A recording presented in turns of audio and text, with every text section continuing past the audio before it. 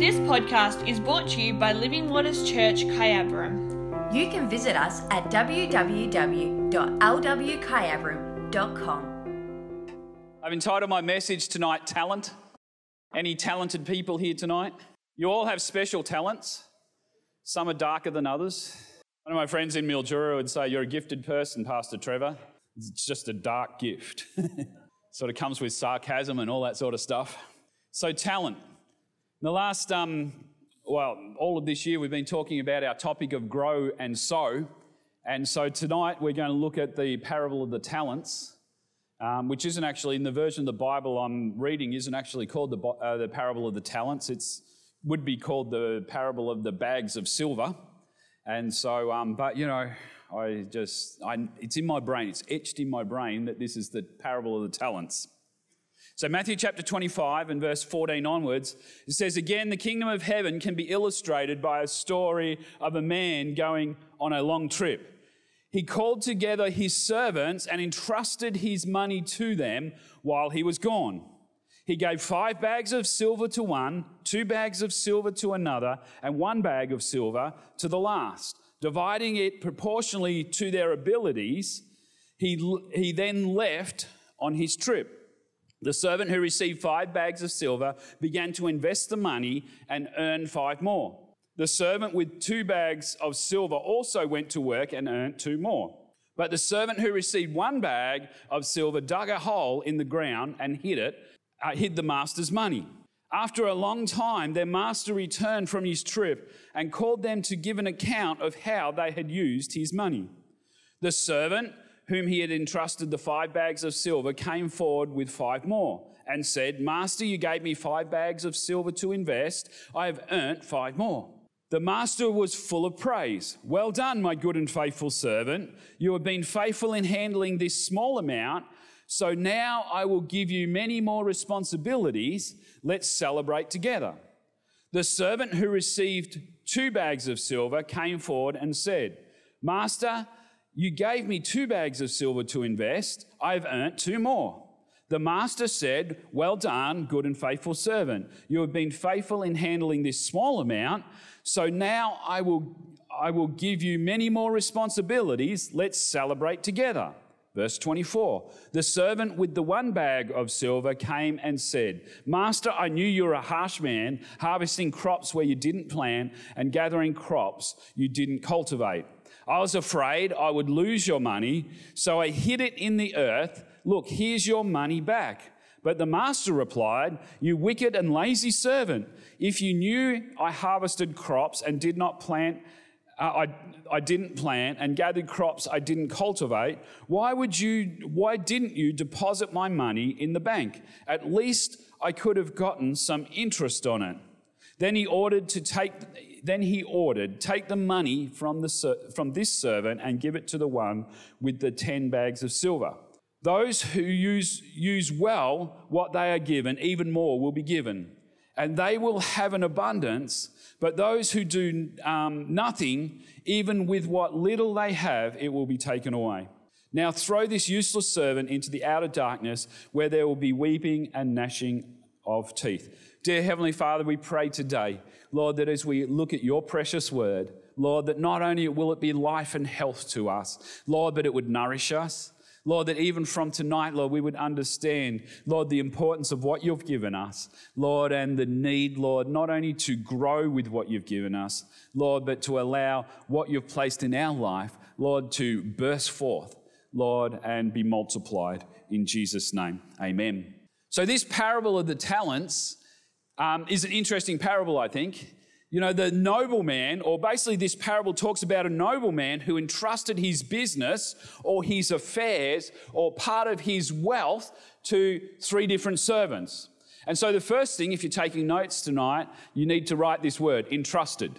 We have all been entrusted with something in the kingdom. You all have something that the master, God, has placed in your life, and we need to understand that there's an expectation for return on what he's put in your life. There's an expectation that what he has placed in our life would not just be buried in the ground, would not just be put aside, would not just be excused away when we look at, I don't have much. I have very little, or I don't know how to use it. I'm not very good with words. I don't know, someone else maybe should be speaking. Someone else should be doing this. No, we need to understand and we need to come to the realization that in the kingdom of God, you have been entrusted with something. Because this parable starts by saying the kingdom of God is like. So this is relating not just to business, not to just a workplace or something like that. This parable relates to you in the kingdom. So we are entrusted with something. I am so glad that God trusts us. Because if I was to entrust you with something, it means I trust you with it. Is that right? It's probably why it's got trust in that word, entrusted. See, if I was to entrust you with money tonight, then that money actually belongs to me. I've just entrusted it to you. I've given it to you to look after. I've given it to you for you to do with what you think, but ultimately that money doesn't belong to you, it belongs to me. And so when we work in our workplaces, we are entrusted with the business of the person who employs us. We are entrusted with the time. We are entrusted with wages. We are entrusted with resources. And so we are entrusted in the natural with many things, just as in the kingdom you're entrusted with things. And so for us to grow, one of the areas we need to grow when it comes to the kingdom is, first of all, we need to understand and realize that we have been entrusted with things from the kingdom. They are in your hand already. And sometimes people say prayers like this, well, I don't know what God is wanting me to do.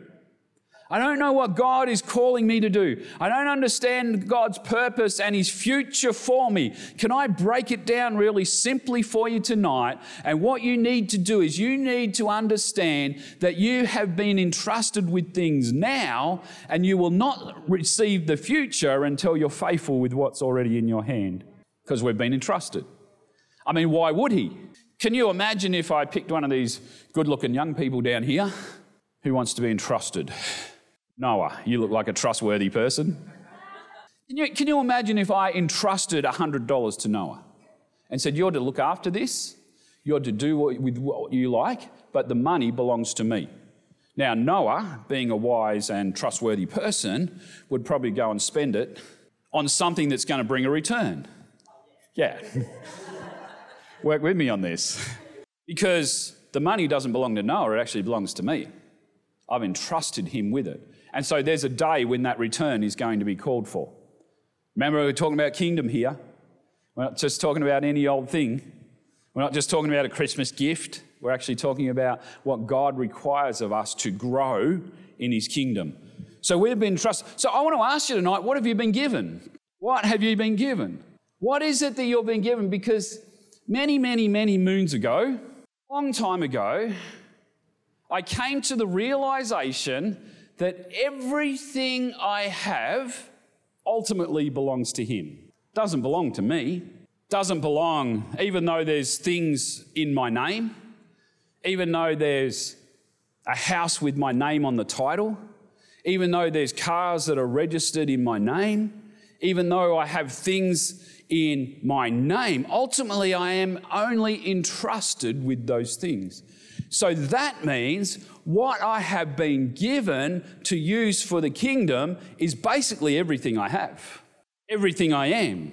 So there's a bloke in the Bible in the Old Testament called Moses, and he was entrusted a dead piece of wood. It was just a dead stick. It was just a piece of wood that was his shepherd's staff. And Jesus, or God, meets Moses one day at the burning bush in the wilderness, and the bush is on fire, and he has this amazing conversation with God. He has this amazing conversation where it's like, Moses, I'm sending you back, because see, Moses' life was all about the fact that he'd been raised in the house of Pharaoh for this moment. See, it wasn't an accident that when Moses' mum pushed him out into the Nile in that little basket and Pharaoh's daughter picked him up, it wasn't an accident that happened. That was part of the plan of God for Moses' life, because that was leading to this point where he was about to have a burning bush experience where God was going to send him back to the culture that he came out of. Because he wasn't raised in the Jewish culture. He wasn't raised in the culture of Israel, of the children of Israel. He was raised in Pharaoh's culture. He was actually not only raised in Pharaoh's culture as an Egyptian, but he was actually raised as Pharaoh's son. And sometimes we can be in a situation and we go, I don't think I fit. I don't think what I'm doing, I don't feel like I fit. Where have you got me, God? I feel like my people are somewhere else. I feel like that there's something else. But I want to tell you, maybe it's the plan of God in your life. And so as Moses learnt the ways of Pharaoh, he was the perfect one to go back to Pharaoh and say, you know what, all those slaves, you need to let them go. He was the perfect person to do it because he understood the culture, and he understood because the Pharaoh that he went back to was not the Pharaoh he was raised under. The Pharaoh he went back to was actually his brother. They knew each other. And so basically every time when Moses goes back to Pharaoh, he's going, hey bro, if you're over this side of the church tonight, he's saying to his brother, you know all those slaves, you need to let them go. You know all those people that make bricks for you and builds pyramids and builds castles and mansions for you? You know all those people? You need to let them go. But Moses says, well, I can't do that. What if they don't believe me? And God says to Moses in that moment, what do you have in your hand? And Moses goes, a dead piece of wood. Because he'd just spent the last 40 years tending sheep. He just spent the last 40 years just looking after sheep in the backside of the desert. And there's this moment where God takes that dead piece of wood and breathes life upon it, and it becomes something special. The thing I love about the miracles that Moses did, it was with that dead piece of wood. What did he stretch out over the Red Sea? If you've seen the movie, it wasn't a sword, because they used a sword. It was a stick. It was what he'd had in his hand.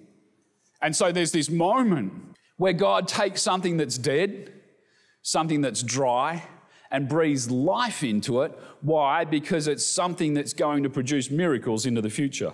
See, God's a miracle-working God. He's a miracle-working God. See, it rolls off our tongue. There's nothing that is impossible for God. There's nothing impossible for God. And you know what? I believe that with all my heart. And then I have moments of doubt. Why do I have moments of doubt? Because I worry about things sometimes. Or there's things that become too much. Or it's like something will happen and it'll send me into the tailspin in life, and I have to readjust and I have to get my bearings back. No, hang on a minute. God is the miracle worker. Let's go to Numbers chapter 17, because I love how God takes something dead and causes it to grow and be fruitful. So what have you been given tonight? Moses carried that stick with him for 40 years, yet it was the instrument of God's power in the right season. Moses understood what that staff meant. He understood because it was his shepherd staff. He understood he's probably whacked lots of sheep over the head with it when they got out of line.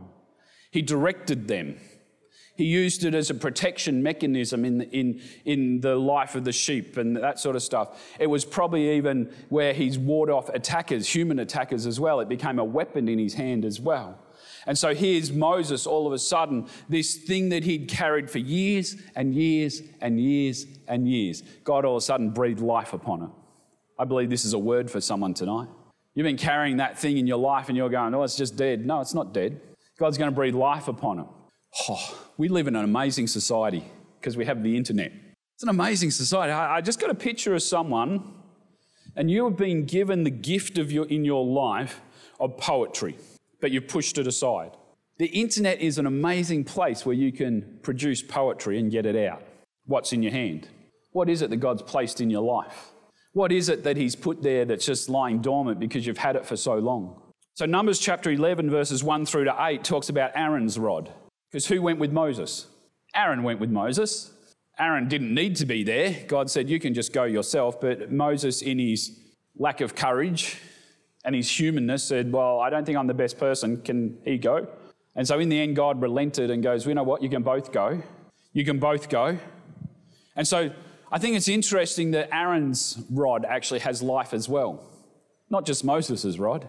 Verse 1 of Numbers chapter 17. Then the Lord said to Moses, tell the people of Israel to bring you 12 wooden staffs, one from each leader of Israel's ancestral tribes, and inscribe each leader's name on the staff. Inscribe Aaron's name on the staff of the tribe of Levi, for there must be one staff for the leader of each ancestral tribe.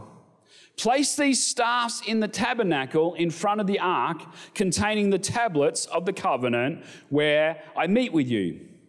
Buds will sprout on the staff that belongs to the man I choose. Then I will finally put an end to the people's murmuring and complaining against you. So Moses gave instructions to the people of Israel, and each of the 12 tribal leaders, including Aaron, brought Moses a staff.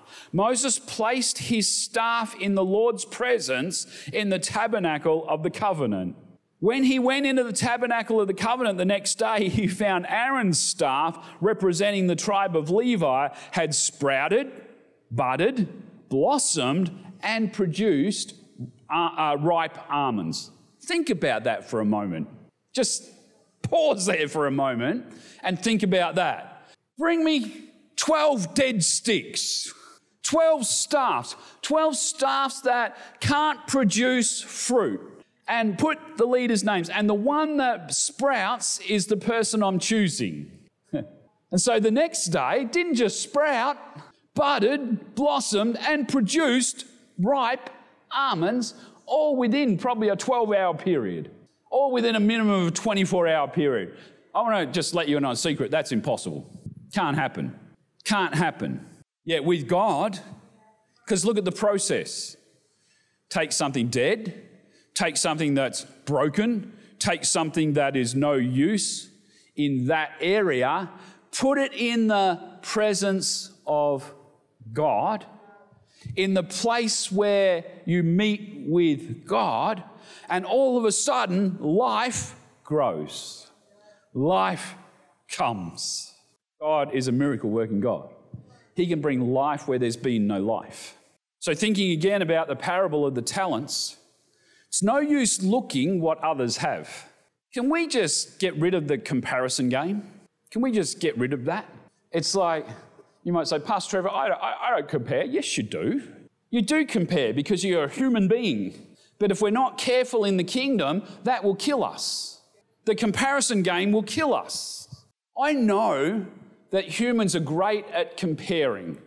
If ever I had an opportunity to share something with my kids, say I brought something like a treat, piece of cake, what I would do, learnt this early in raising kids, is I would give one the responsibility to cut that piece of cake in half, and I would give the other one the responsibility of choosing which half they wanted out of what was cut. And as soon as we did that, you know what? It was almost like the tape measure came out. Because if I gave the responsibility to the person who cut it to pick as well, whoops, just happened by accident. And they take the big chunk.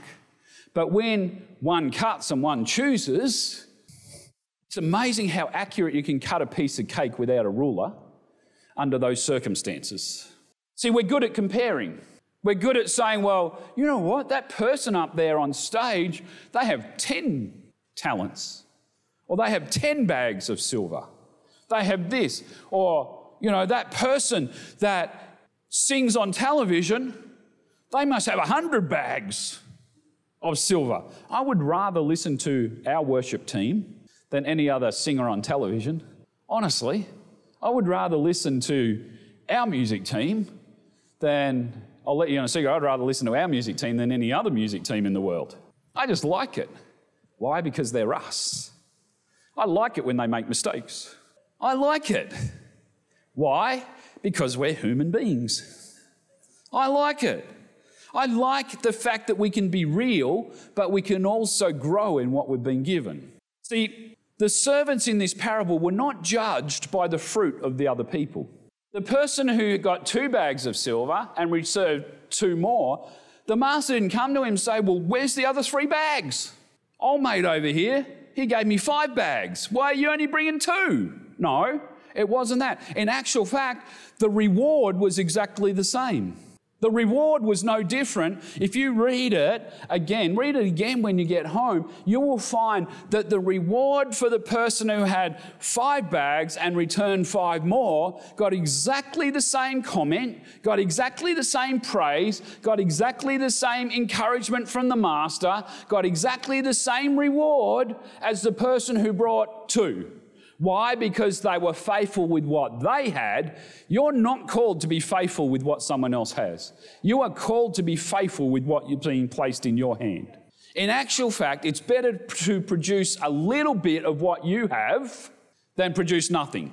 Because this is, I think, what happens sometimes. We don't produce fruit because we're looking at the person who's got more than us to start with.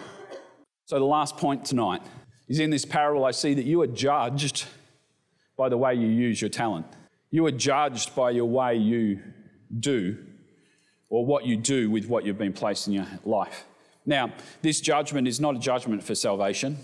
I don't think it's a judgment of salvation, because salvation is only the fact that we need to believe and live in the kingdom. That's all we have to do.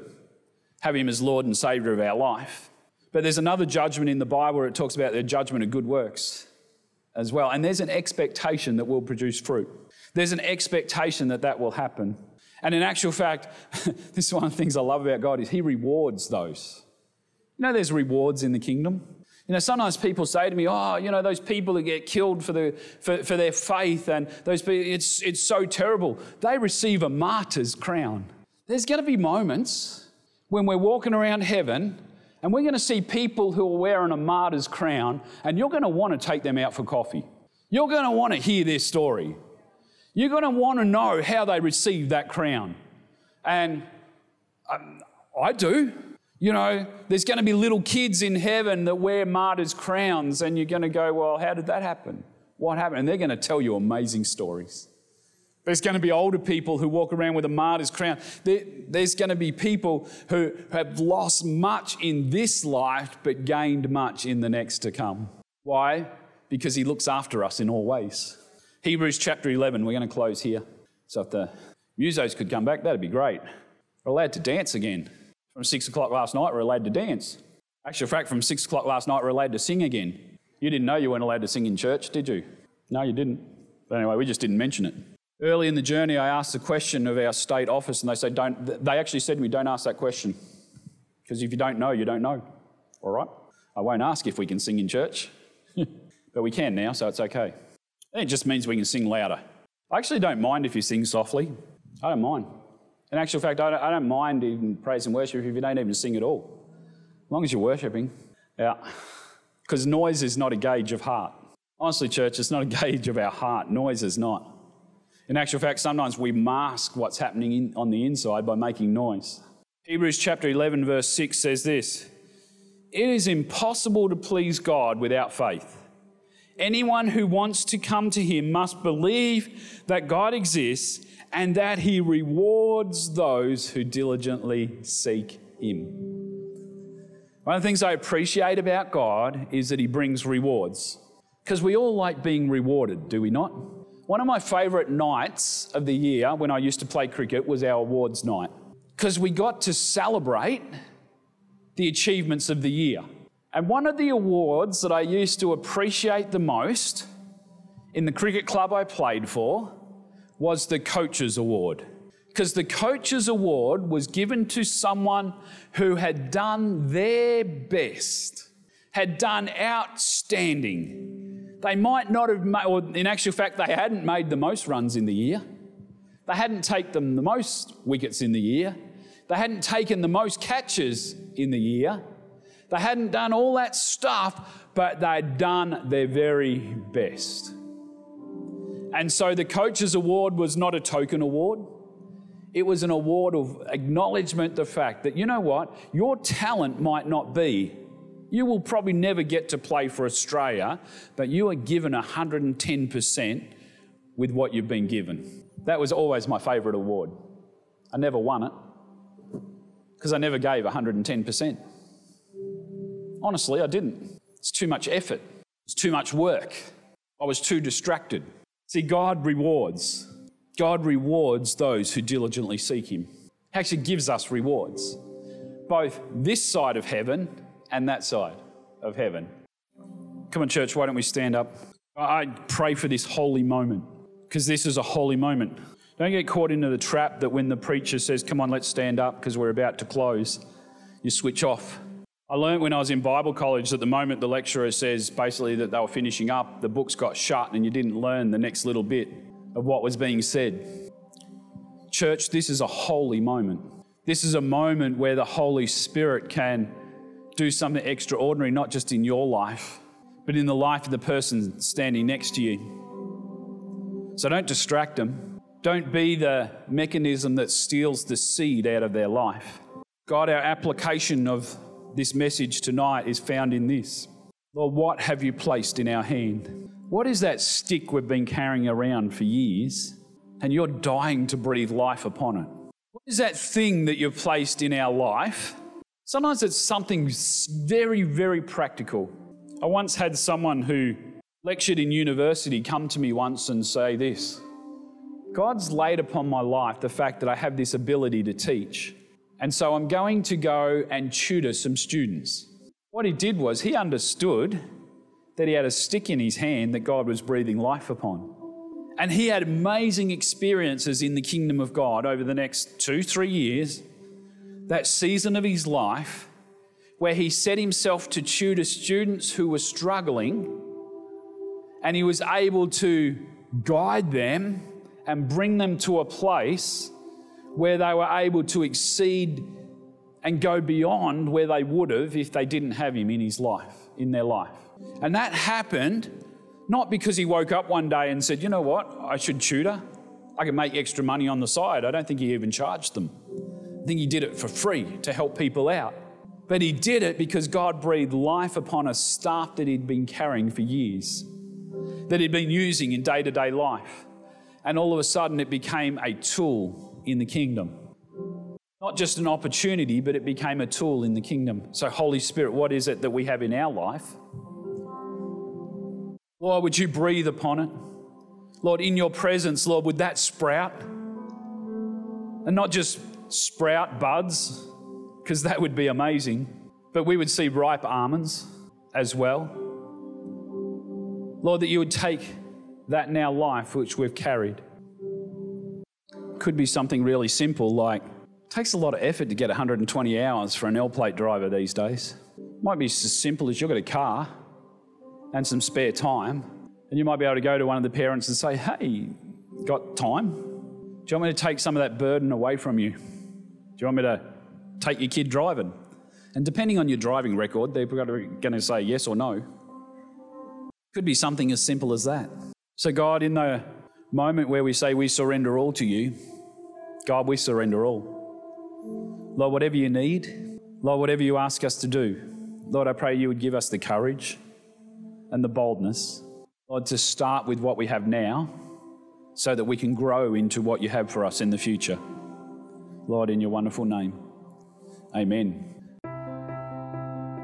Thank you for listening to today's podcast from Living Waters Church, Kyabram. Don't forget, you can find us at www.lwkyabram.com.